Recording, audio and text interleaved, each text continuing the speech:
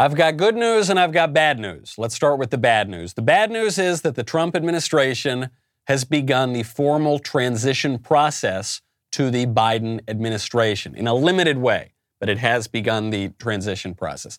Bad news. The good news, President Trump still has not conceded the election. The good news, there is still a long legal process that needs to play out. The good news, Bush v. Gore took 38 days. We're on day 21 of all this. And then the shocking news is there is somehow a more disturbing transition going on in this country, even than the one that's going on in the White House. This one involves gender ideology and kids. We'll get into all of it. I'm Michael Knowles. This is The Michael Knowles Show.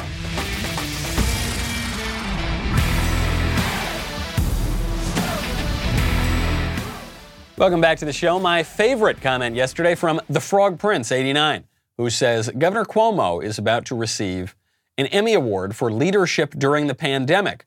Aren't Emmys supposed to be awarded to actors? Does this mean that Cuomo was just playing the role of a good governor? Excellent analysis of this. Yes. And our entertainment sector is playing the role of an entertainment sector. And our liberal political elite are playing the role of politicians. And actually, our real political life is being made by a staler, a less constitutional, bureaucratic edifice, which actually Joe Biden is showing us as his transition begins. Very discouraging news, though the fight is not yet over. Why did this begin? In part, I suspect it began because yesterday the Michigan Board of Canvassers certified the state for Joe Biden.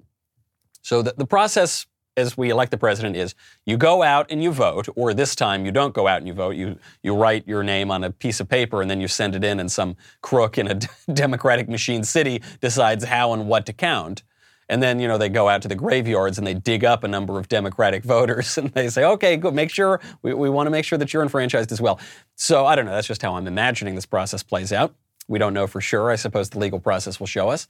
In any event, you go out and you vote, and then the numbers come in, and then that does not decide who gets the electoral votes. The state needs to certify the winner of the election, which has not happened in Michigan up until this point. There were Republican members of this election board who were going to delay this, and now they stopped delaying it. So Michigan's election board voted 3 in favor and 1 abstaining to certify the state's election results, which means that Michigan goes to Joe Biden.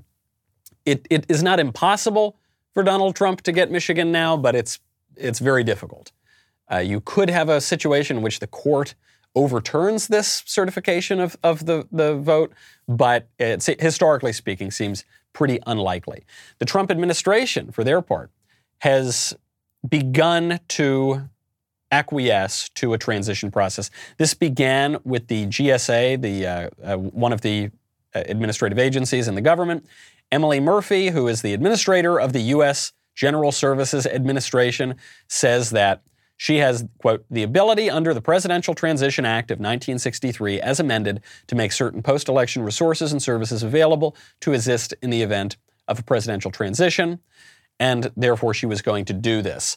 Now, Emily Murphy had been getting a lot of death threats and things like that because she had not begun the transition process already. Now I suspect she's going to get a lot of hate from conservatives who wish that she does not begin this transition process. Emily Murphy writes, I have dedicated much of my life to public service. I've always strived to do what is right. Please know that I came to my decision independently based on the law and available facts. I was never directly or indirectly pressured by any executive branch official, including those who work at the White House or the GSA, with regard to the substance or timing of my decision. Now, what she's saying is Trump didn't bully me into making my decision. He didn't bully me either into going for this, going and starting the transition, or bully me into not starting the transition. She's saying, I made this independently as a member of the bureaucracy. And she's saying this as though it were a good thing. I don't think that's a good thing. I think that the duly elected president should be making these sorts of decisions. I don't think that an independent bureaucracy, so-called independent bureaucracy, should be making these decisions for the duly elected president. It's a complete misunderstanding of how our government works, and it affects the left and the right. But President Trump had a surprising reaction to this move. We were all waiting for the angry tweets, and that's not exactly what we saw. All of the threats this woman was getting on the internet, I think we can probably relate to because your data is not always secure. This holiday season, you could miss certain identity threats by just monitoring your credit and bank statements. Get LifeLock, the leader in identity theft protection. LifeLock helps detect a wide range of identity threats, like your social security number for sale on the dark web. If they detect your information being used in their network, they will send you an alert. If you become a victim of identity theft, LifeLock can help you restore your identity easier than what you can do on your own. It's very easy for people to steal your information online. You have got to be the one who's responsible for protecting your data. I know I used to be like this. I used to think, no one's coming for my data. They are, and you're much more vulnerable, I think. I'm not particularly computer literate. I didn't realize how vulnerable I was. Now, obviously, no one can prevent all identity theft or monitor all transactions at all businesses, but LifeLock can help you feel protected this holiday season. The best sale of the year is happening right now. Save up to 30% off your first year at LifeLock.com/Knowles, Knowles. That is 30%. You're never going to get that anywhere. 30% off at LifeLock.com/Knowles. Sale ends November 30th.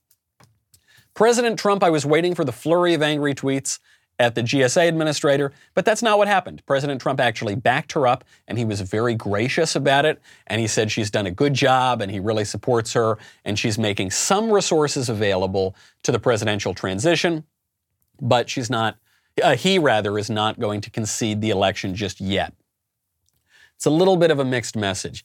I have to say, I wish that the president would not begin the transition process. I wish, and who knows, maybe this GSA administrator is being honest here when she says she made the decision independently. She should not make the decision independently. She should not be permitted to make the decision independently.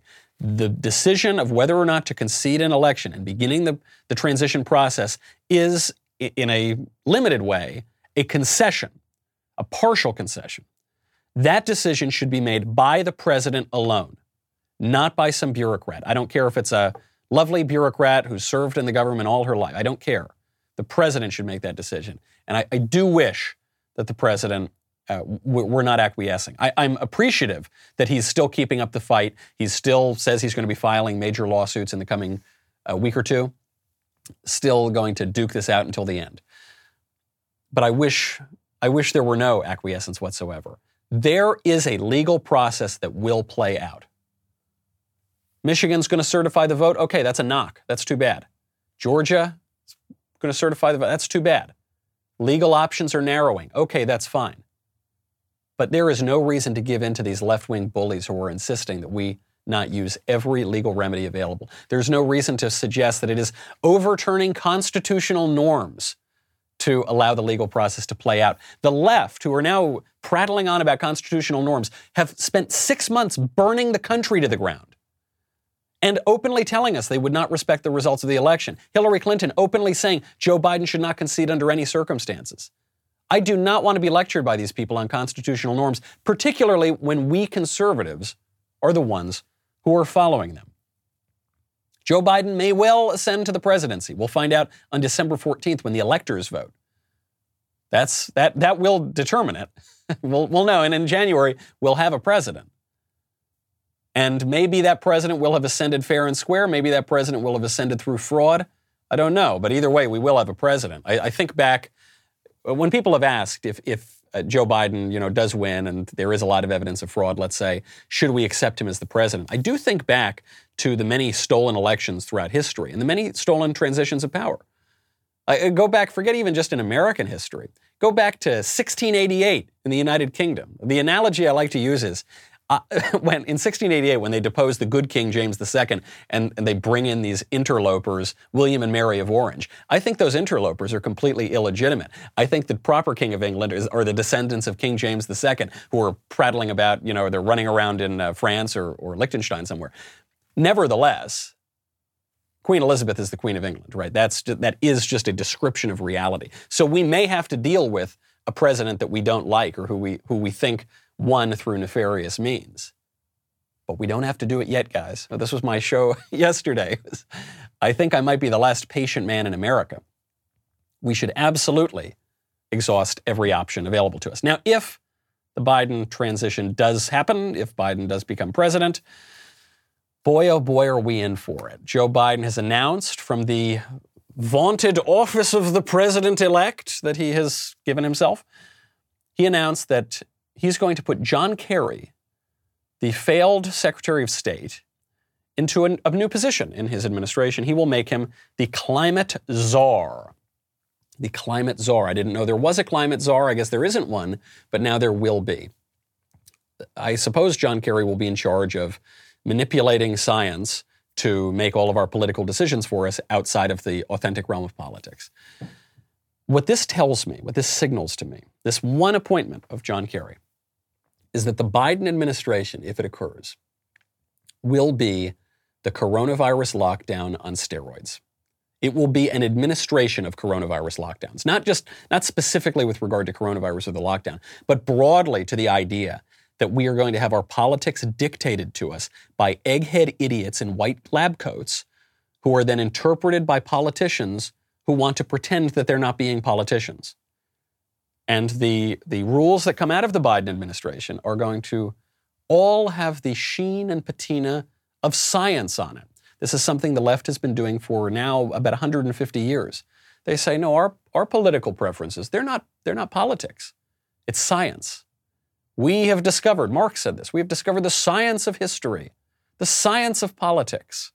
It's not up for debate. How dare you disagree? We know the science of it. And that's what we're going to get. We're going to get new government offices that pretend to be non-political, purely scientific, and they are going to exert probably greater influence on our politics than anything else in our government. John Kerry. And so if we're going to have these new scientific offices that we can't disagree with, that are not open to debate, do we think John Kerry is the right guy for this job? Some people forget this. John Kerry has been wrong about everything his whole life. I don't think he's ever been right about a single thing, ever, once. He's been wrong since he got back from Vietnam. He's been wrong since he was in the Senate. He was certainly wrong as Secretary of State. Do you remember when John Kerry was Secretary of State? He's coming into this role. He's speaking at the Brookings Institution. He comes in and he says that there is absolutely no way that you're going to have peace between Israel and Arab nations if you don't deal first with the Palestinian problem. Now, you'll recall, President Trump took a different approach to Israel and the Arab world than his predecessors in Obama, in Bush, in Clinton, in the other Bush, in all of these administrations. Trump took a different approach. He said, we're not going to deal with the Palestinian problem first. We're just going to deal with Israel and the Arab states. John Kerry said that was a complete disaster. There's no way that could ever possibly work. Take a listen to Secretary of State Thurston Howell III. There will be no separate peace between Israel and the Arab world. I want to make that very clear to all of you. I've heard several prominent politicians in Israel sometimes saying, well, the Arab world's in a different place now. We just have to reach out to them and we can work some things with the Arab world and we'll deal with the Palestinians. No, no, no, and no. I can tell you that reaffirmed even in the last week as I have talked to leaders of the Arab community. There will be no advance and separate peace with the Arab world without the Palestinian process and Palestinian peace. Everybody needs to understand that. That is a hard reality. That's a hard reality that was completely disproven over the past 4 years. 100% shredded over the past 4 years. Donald Trump has completely ignored the Palestinian problem. He's just dealt with Israel's neighbors and Israel itself, and Israel has signed record peace deals with countless Arab neighbors. Israel, Bibi Netanyahu, leader of Israel, just headed over and met with the Crown Prince of Saudi Arabia. Historic. Hasn't happened before. Trump completely right, Kerry completely wrong. And Kerry might be completely and frequently wrong, but he's never in doubt. He's always so sure. He has that waspish drawl. Says, I promise you, Lovey, I swear to you as I sit here sipping my Pim's cup, Israel will never have peace in the Middle East if we do not deal with Palestine. Thank you, Lovey. And it turned out that was completely wrong. Now, what sort of wrong-headed policies will John Kerry pursue as the climate czar? Could you imagine? Our great nation has been confronted with unprecedented peril. Burke said it very well. All it takes for evil to prevail is for good people to do nothing. If you want to help preserve America while you still can, join AMAC. This is the Association of Mature American Citizens, AMAC, the fastest growing conservative group in America. Joining AMAC gives you access to money-saving benefits, cutting-edge news, and a great bi-monthly magazine. But more importantly, AMAC fights for you. If you care about our future, like I do, then join AMAC today. Over 2 million conservatives have already joined AMAC. Stand with us by joining right now. Go to amac.us/Knowles, KNWLES. That is amac.us/Knowles, KNWLES. The benefits of AMAC membership are great. They are terrific. But the cause, frankly, is even greater. Head on over there right now.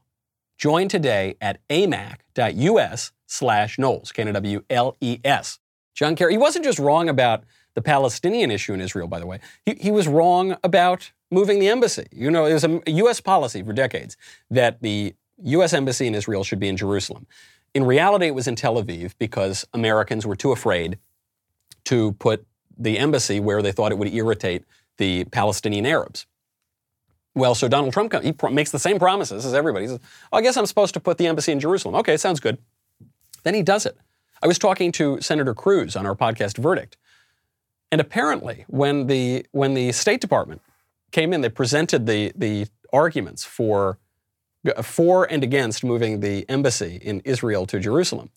You had arguments for moving it to Jerusalem, 0. Arguments against moving it to Jerusalem, a whole long list. Trump does it anyway. Turns out great. And then a lot of other countries follow suit, and they name a town in Israel after Donald Trump, who the left still calls an anti-Semite, apparently the least successful anti-Semite in human history. John Kerry insisted, if you move that embassy, you are going to have an explosion. Kerry is also concerned about the Middle East, where he spent 9 months trying to secure peace between the Israelis and Palestinians. He said the president-elect's campaign pledge to move the U.S. embassy to the disputed city of Jerusalem would inflame the Arab world.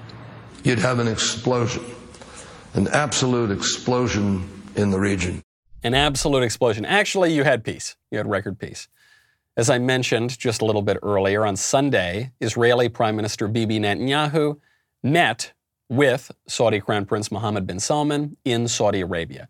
This is the first publicly acknowledged meeting between a prime minister of the Israeli government and high-level officials of the Saudi Arabian government. Ever. Shocking record peace. If you had told even me 4 years ago that Donald Trump would bring peace to the Middle East, and I voted for Trump, I supported Trump, I would have laughed. Not because I don't think Trump, is a talented guy, just because I thought it was an intractable problem that both parties had tried for a long time to solve. Well, the reason that both parties couldn't solve it is because both parties had exactly the same approach. And Trump had a different approach. And the Trump approach worked. And now I do fear, if Trump is ushered off the stage, I fear that we're going to return to some kind of uniparty consensus. The same failed consensus among squishy Republicans and liberal Democrats that we've had for decades in this country. I do like, by the way, that what President Trump's doing is sort of hedging his bets here, taking the legal fight to the courts, still claiming that the election was fraudulent and that he will prevail in the end, but also figuring out how to get enough of his preferred deals in place before he leaves that Joe Biden can't screw it up too much. I think a lot of what this meeting was about as well is that both Israel and Saudi Arabia fear a renewed Iran nuclear deal if Joe Biden becomes president. And so they want to get their affairs in order before that can possibly happen. In any event, great news for peace in the Middle East. The Trump presidential transition, if it does end up evolving into a fuller transition, is somehow not the most shocking and disturbing transition going on today. The reason for that is that HBO has a new show. The new show is called Transhood. Here's the description. Filmed over 5 years in Kansas City, Transhood chronicles the lives of 4 young people aged 15, 12, 7, and 4, and their families as they navigate growing up transgender in America's heartland. 4 years old, transgender. I almost was not going to even play this clip on the show because it's so disturbing, and these degenerates who filmed it and who participated in it, these adults should be in prison. But it's on HBO, it's out there, the clip has gone viral, and I suppose just like putting up images of a crime are helpful to nabbing the perpetrators, I think we should probably publicize this clip that's already out there so that we can bring this to the public forefront and so that laws can be passed to make this illegal. Take a listen. Good morning. Today we choose to recognize, honor, love, and celebrate anyone here who would claim their identity publicly as lesbian, gay, bisexual, transgender, queer, or questioning, intersex, pansexual, asexual, or any category that I've left out. This is Phoenix. Phoenix looks like 4 years old. Looks like a little shy. Do you want to tell everyone if you're a boy or a girl? I just want to tell them that I'm a girl. Okay, you can tell them that.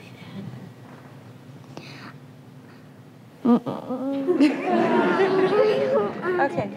Phoenix would like you to know that she's a girl and she prefers she and her pronouns. Let's go this way. May you be well, safe, and whole. We honor you exactly as you are. This is so wrong on every single level, and every adult in that room, first of all, a law should be passed against this. If you can't use current child abuse laws, you should create a new law against whatever this is. You should prosecute every single person in this room, every adult. You should throw them in prison, and you should throw away the key. That's it. Little River does not want to tell people that this little boy does not want to tell people that he's a little girl. He manifestly does not. He says he's too shy and he leaves, he walks away. And then his sociopath mother takes the microphone and says, my little boy is a little girl. And then these perverts, all in a what is obviously a religious ceremony, a leftist religious ceremony, tell the little boy that he's a little girl, and they give him a little flower. Now, this is a religion. There actually is a term for this, which is called Gnostic dualism. It's a heresy that I thought was snuffed out in the West over 1,000 years ago, and it apparently wasn't. It's the idea that your physical body has nothing to do with your true self, which is purely metaphysical. So your body can be entirely male, for instance, but your true metaphysical self is female in some way. It's a ridiculous religion, but it is a religious view. These sickos are foisting that religious view on these children and convincing them and confusing them into believing that little boys are little girls and little girls are little boys, and seriously inflicting psychological damage on them. And there are some people in this country, there are some people in the conservative movement who look at this and say that it is a blessing of liberty. I kid you not. People who, they call themselves libertarians, but I wouldn't call them libertarians because I think that's offensive to actual libertarianism. Which, and I'm not a libertarian myself, but this is something even more shallow and degraded to say that, oh yes, Thomas Jefferson and George Washington would love a bunch of adults abusing little children and convincing little boys that they're little girls. That's what they meant when they described the blessings of liberty. That is not what they meant when they described the blessings of liberty. And there's a real issue on the right that we need to deal with and snuff out, which is this mistaken belief that we are not allowed to have any views on moral matters. We're not allowed to have any, and we're certainly not allowed to enforce any views because you can't legislate morality or some other bumper slogan nonsense. Of course you can. Not only can you legislate morality, you necessarily legislate morality. All laws legislate morality, from laws about the death penalty down to parking tickets. All laws weigh in on moral questions and come to moral conclusions and enforce those moral conclusions on the country, on the people. And it's, in a way, it's the right's fault that we got this. The left are the aggressors, so I don't want to victim blame here, you know. The real victims are the kids. But it is, in a way, conservatives' fault. Because what we said is, when we were approached by this radical leftism, which basically goes under the name of political correctness, when we were approached by this, a completely new standard, a moral standard, a religious standard, a standard of speech, a standard of behavior, a standard that said, I'm going to have drag queen story hour and twerk in front of 4-year-old kids. I'm going to have men put on dresses and twerk in front of 4-year-old kids, and I'm going to convince 4-year-old kids that the little boys are little girls. When we were confronted with that, instead of pushing back and saying, no, that's wrong, it's morally wrong, it's physically, factually wrong, and we're not going to tolerate that, what we said is, well, you know, look, you have your standard, and we have our standards. And there's no way that we can possibly discern between the two.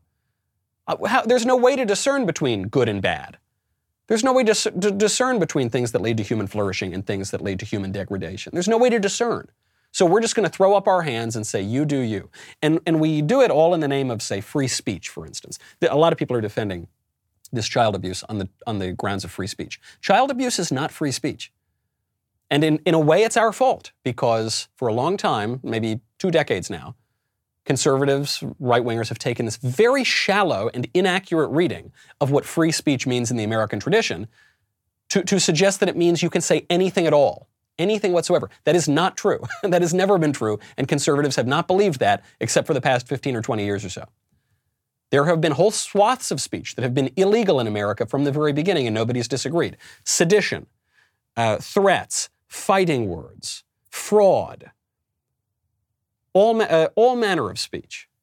Obscenity, obviously. Obscenity has been illegal from the very beginning. We don't enforce it very much anymore, but it is. This is obscene. This is worse than obscene. This is abusive. And there's nothing hypocritical about conservatives calling that out.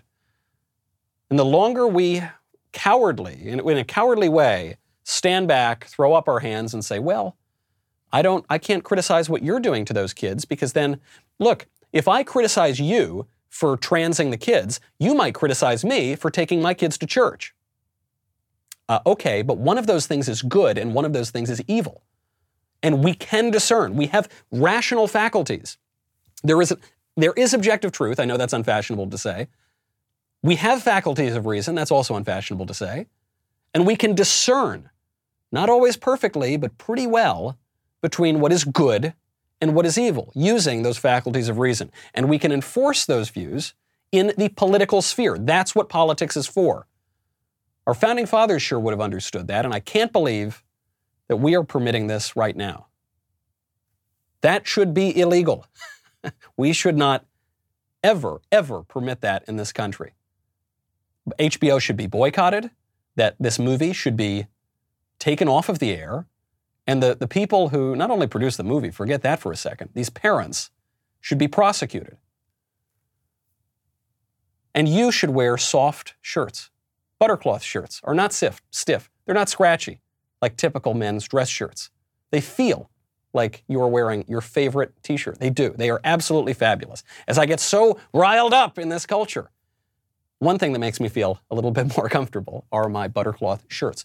I love this shirt. You've seen me wear it many times. This revolutionary new fabric is 100% long fiber cotton with 6-way stretch. It's breathable, keeps you warm in winter and cool in summer. The signature details and tailored fit will make you look amazing. Buttercloth caught the attention of ABC's hit show Shark Tank in 2018, and they loved the shirt so much that they invested $250,000, $250,000. During COVID, no one wants to go to the mall. And a lot of malls aren't even open. Buttercloth is sent to you, and if you're shopping for gifts, Buttercloth can ship to multiple addresses in one order. I was skeptical of this, guys. This is a dress shirt. It's an Oxford shirt. It is the softest shirt I've ever worn. It's amazing. It feels like it would be some synthetic material. It's not. It's great cotton. Right now, Buttercloth is offering our listeners up to 50% off your first purchase. Go to buttercloth.com/Knowles, K-N-O-W-L-E-S, and the discount will be applied at checkout. That is buttercloth.com/Knowles, K-N-O-W-L-E-S, to get up to 50% off your first purchase. You know, horrible things happening to children on HBO. good things happening to children in my new state of Tennessee, which we will get to in 1 second. You know, Thanksgiving's almost here. That means that Black Friday is almost here too. Since last year's Black Friday deal, we've been consistently adding more features and products to our membership program, and we're really excited about it. We've added more exclusive Readers Pass content. Our Insider and Above members can now stream our content on Apple TV and Roku, which is exciting because of all the new content we're adding, like this show going to, drum roll please, 5 days a week. This show is going to 5 days a week, starting on Friday, December 4th. Very exciting stuff. We're also going to radio, by the way, which will be a lot of fun. Your account also now comes with custom badges that you can earn by participating in Daily Wire events. You also get 2 Leftist Tears tumblers, early access to our Daily Wire merch, and daily discussions with our writers and special guests. We're also continuing to add new features and products, like the entire PragerU library, which is currently being added to the website, which is good. That includes my show on PragerU, the book club. You will get content from Candace Owens, who's launching a new show with us early next year. Needless to say, we're very excited about this year's deal. You do not want to miss it. Head over to dailywire.com. We'll be right back with a lot more.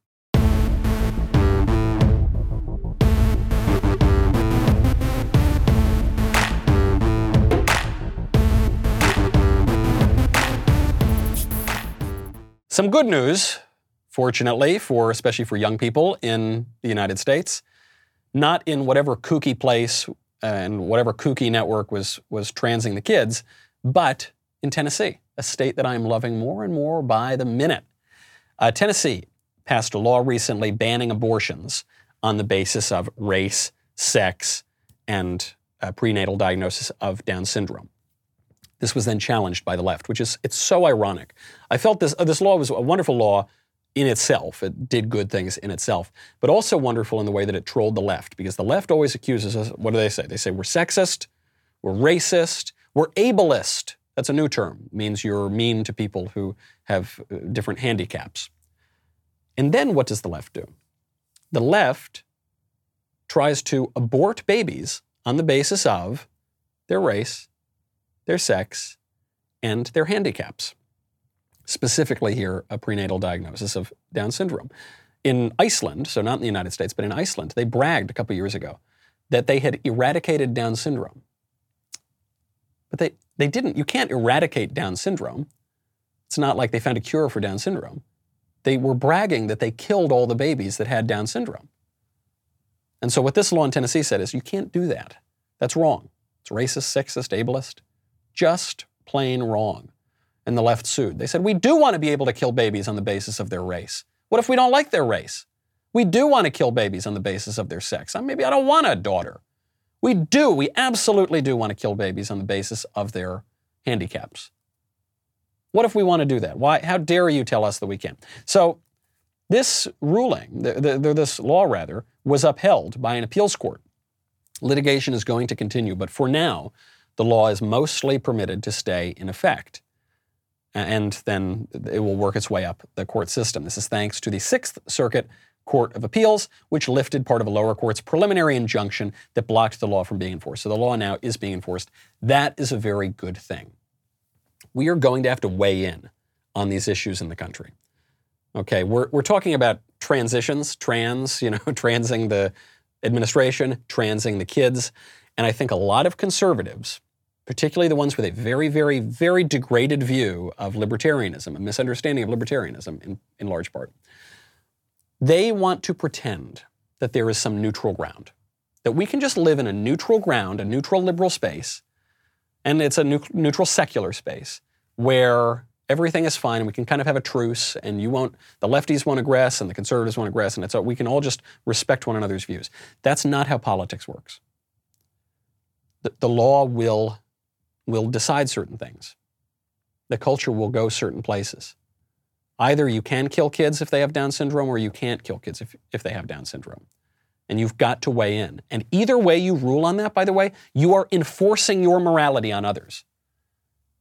You are either way. Some way, either the people who want to kill the kids with Down syndrome are going to feel coerced into not doing that, or the people who don't want to kill kids with Down syndrome are going to feel coerced into living in this culture that slaughters kids with Down syndrome.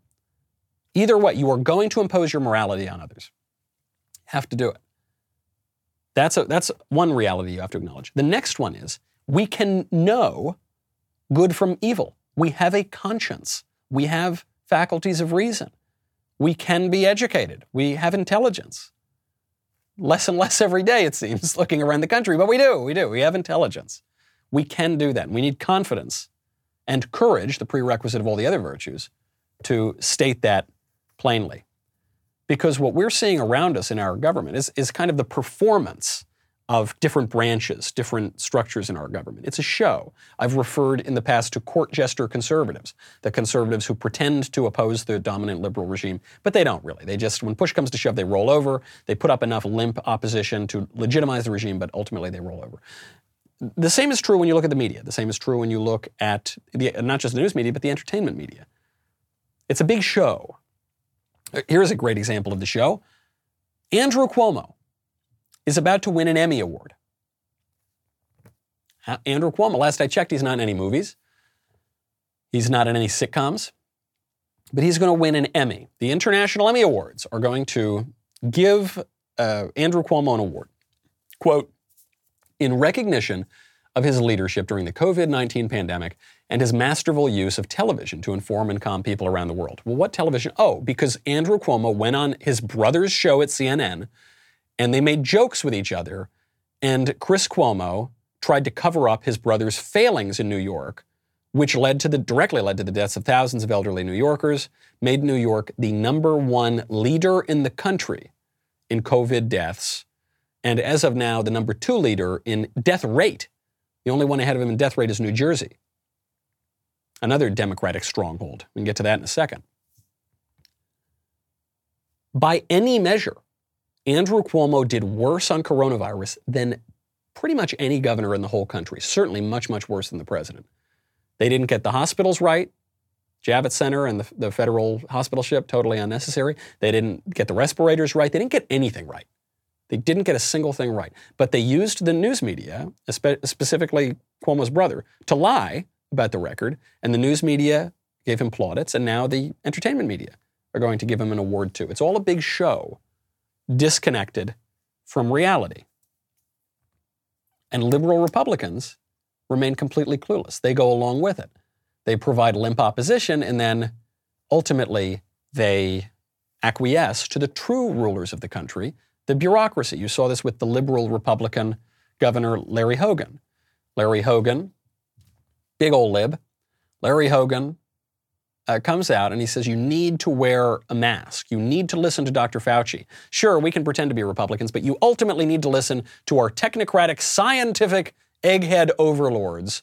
If you don't do that, you're basically guilty of murder. Well, it's sort of like saying, I have a constitutional right to drive drunk. I have a constitutional right to not wear a seatbelt, or to yell fire in a crowded movie theater, or to not follow the speed limit. We're talking about 250,000 people dying already. More than the Korean War, the Gulf War, and the Vietnam War added together. Which part don't you understand? You wear the mask. There's no constitutional right to walk around without a mask. We did it in 1918. I don't know why we can't do it now. First of all, no, we didn't have nationwide mask mandates in 1918. How stupid does this guy think we are? But we also didn't have a technocratic administrative apparatus in 1918 that was actually governing us through the mouthpieces of governors, including liberal Republicans like Larry Hogan. But more than that, not wearing a mask is like driving drunk? Show me those death rates, buddy. I don't think that's true. All the experts were telling us that we shouldn't wear masks, 5-6 months ago? Now they're telling us we should wear masks, and who knows what they'll tell us tomorrow. Studies coming out questioning the effectiveness of the masks. Doesn't matter. Doesn't matter. Whatever is convenient to our technocratic overlords. Now, what's funny about this, everyone's attacking Larry Hogan for this, including me, but I actually think he's on to a little something when he says, look, you don't have a right to yell fire in a crowded theater, which is an extraordinarily overused example, but it gets to what we were saying earlier. There are limits on everything, because this is a limited, bounded world. From the very beginning of our country all the way to the present, there have been huge swaths of speech we're not allowed to say. There have been plenty of things that we're not allowed to do. I used to be very frustrated by this as a little kid, back when people still said But this is a free country. You remember when kids would say that? And I'd say, wait, what do you mean there's a speed limit? This is a free country. What do you mean there's a traffic light? This is a free country. But of course, I had a childish view of freedom, which a lot of people have today. And what the Founding Fathers had is an adult view of freedom, an exalted freedom, a freedom in ordered liberty, a freedom in justice, a freedom that does not just have us pursuing our appetites willy-nilly, but a freedom that gives us the right to do what we ought to do. The question here for Larry Hogan is, where's the law about the masks? Where is the tradition about the masks? Where is the, what is the argument for the masks? They haven't made a very good one. It's capricious rulings from governors, and worse, usually rulings with very little binding effect, and worse, capricious rulings from eggheads who actually have no democratic accountability at all. Well, that is beyond our constitutional framework. That is beyond our democratic and Republican political norms. That's why we should ignore those stupid things. These guys themselves tend not to believe their own BS. They tend not to believe their own press releases. You've seen time and again, Nancy Pelosi flouts her lockdown rules. Nancy Pelosi won't wear the mask. Gavin Newsom flouts his lockdown rules. Gavin Newsom refuses often to wear the mask. Chris Cuomo pretended that he was locked up quarantining from coronavirus. He actually was walking around riding bicycles around the Hamptons and getting into fights with people who called him out for it. Again and again and again, we see this. Now we just saw the New Jersey Democratic governor, who was Phil Murphy, who was just confronted for not wearing a mask and for going out to dinner and having a nice night with his family. And women who maybe they had a couple too many and, had a couple Coca-Colas at dinner and in classic New Jersey style, got right up in his face about it. Oh my God, it is! Hey, how you doing? Oh my God, Murphy, how you doing? Such a You're having fun with your family. In the meantime, you're having all kind of other bullshit going on at your house. A little too drunk? No, I'm not drunk, as a matter of fact. Put your mask. You can go yourself. How's that? Well, I don't need a mask on. You know why I don't need a mask? Because there ain't nothing wrong with me. I like your Trump phone You're case. right. Guess who Trump likes? He likes my dad. Yeah. No, he doesn't like your Oh, he face. does. Thank you. Let's go. Come out of here. Okay, so I will say in general, I don't like it when angry people come up to public figures in restaurants. I just think it's just wrong, it's uncivilized, it's unseemly, you shouldn't do it. Even some jerk like Phil Murphy, especially when he's with his family, I do think that is wrong. I don't think people should do that sort of thing. The reason I even bring this video up, though, is Phil Murphy's response. Phil Murphy is sitting there, having dinner, got his family at, no mask, obviously, and then this woman comes up and gives him a piece of her mind, and he says, "Excuse me, can you please put the mask on? Can you please put the mask on? Why don't you put the mask on? How come she's got to wear a mask, but you don't need to wear a mask?" And what's funny is you see later in the video, he realizes he's being filmed, then he puts the mask on. He didn't have the mask on before. Of course, the mask issue in restaurants is completely preposterous. The way it works now is you walk up to a restaurant, and then right before you walk, you don't have the mask on, then you walk in the door and you have to put the mask on. And you talk to the hostess. You walk to your table. So you walk 10 feet to your table. You have to have the mask on. Then you sit down at the table and you enter an invisible orb of health and sanitation, whereby you can take the mask off and you can breathe freely. The virus cannot penetrate the magical orb of the dinner table, you see. And the waiters and the bussers and the kitchen runners are going to come and go, but that doesn't matter. You can't get the virus, you can't give the virus, because you're in the magical orb. But then the minute you get up to use the restroom or to leave the restaurant, you have to put the mask back on. Now, this doesn't make any sense at all. And Phil Murphy, the governor, was showing that. He's saying, no, I'm sitting at the magical dinner table, so I can't give you coronavirus. But you, because you're standing up 8 inches away from me, you have to wear the mask. Completely incoherent. I'm not even totally disagreeing with guys like Larry Hogan or the people who say you don't have a constitutional right not to wear a mask. The police does have certain powers in pandemics. Yeah, sure, okay, that's fine. I want to get into the details about this. What's the argument for the mask? How come you keep contradicting your own rules? How come you keep violating your own rules, for that matter? Now, all of a sudden, I'm much, much less likely to follow what you're saying, because they have no credibility whatsoever, neither the governors who are enforcing these things nor the experts who are pulling the puppet strings. Newsom, Mussolini. I'm so glad I left that state, which is now being locked down. They're going to end up closing all the restaurants permanently, probably. Newsom, before amid all of his different lockdown orders, decided to go have a nice little fancy dinner with a friend of his at the French Laundry, Michelin-rated restaurant. It costs about $350 per plate, at least. Unless you want the delicious little gnocchi edition, that costs another $150. And I've heard it's worth it. I've never been myself, but Gavin seemed like he had a good night. So what Gavin Newsom said, we played it on the show a few days ago, is that he went to this dinner and he thought it was going to be fewer people and it was going to be outside, but he made a mistake. He shouldn't have sat down, but look, it was basically fine and it really didn't violate the rules. But anyway, he probably shouldn't have done it. Now we found out from an award-winning journalist, Adam Housley, who is from the town that this restaurant's in, apparently.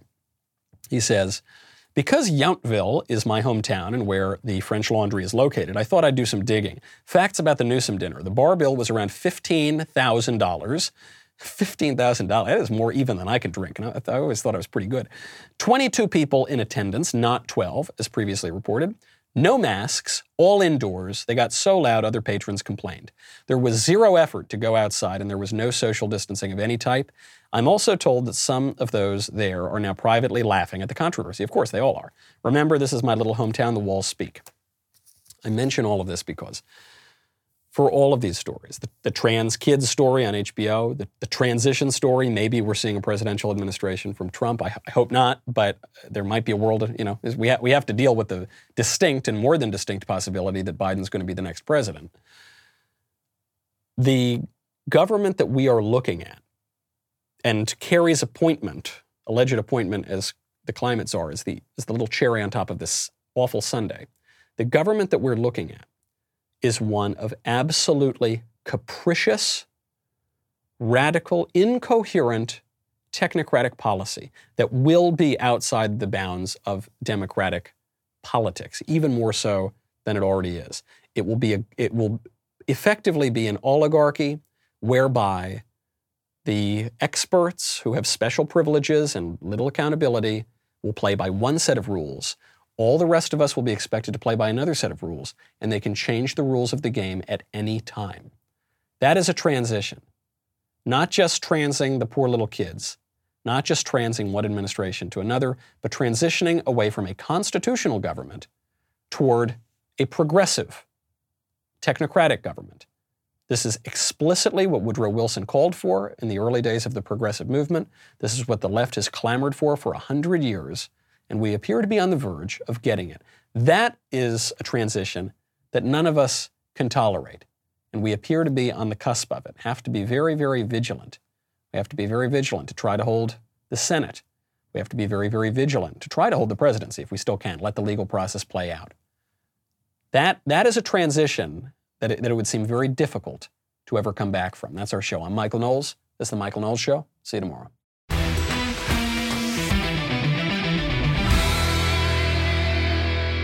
If you enjoyed this episode, and frankly, even if you didn't, don't forget to subscribe. And if you want to help spread the word, please give us a 5-star review and tell your friends to subscribe. We're available on Apple Podcasts, Spotify, and wherever else you listen to podcasts. Also, be sure to check out the other Daily Wire podcasts, including The Ben Shapiro Show, The Andrew Klavan Show, and The Matt Walsh Show. The Michael Knowles Show is produced by Ben Davies. Executive producer, Jeremy Boring. Our technical director is Austin Stevens. Supervising producers, Mathis Glover and Robert Sterling. Assistant director, Pavel Wadowski. Editor and associate producer, Danny D'Amico. Audio mixer, Robin Fenderson. Hair and makeup, Nika Geneva. And production assistant, Ryan Love. The Michael Knowles Show is a Daily Wire production. Copyright Daily Wire 2020. Hey everyone, it's Andrew Klavan, host of The Andrew Klavan Show. President Trump has ordered the transition to a Biden presidency to begin, even as he continues his legal fight. So what happened to the coup? What happened to Trump as Hitler? Gee, it's almost as if everything the Democrats have been saying for the last 4 years has been complete crap. What a shock. We'll talk about it on The Andrew Klavan Show.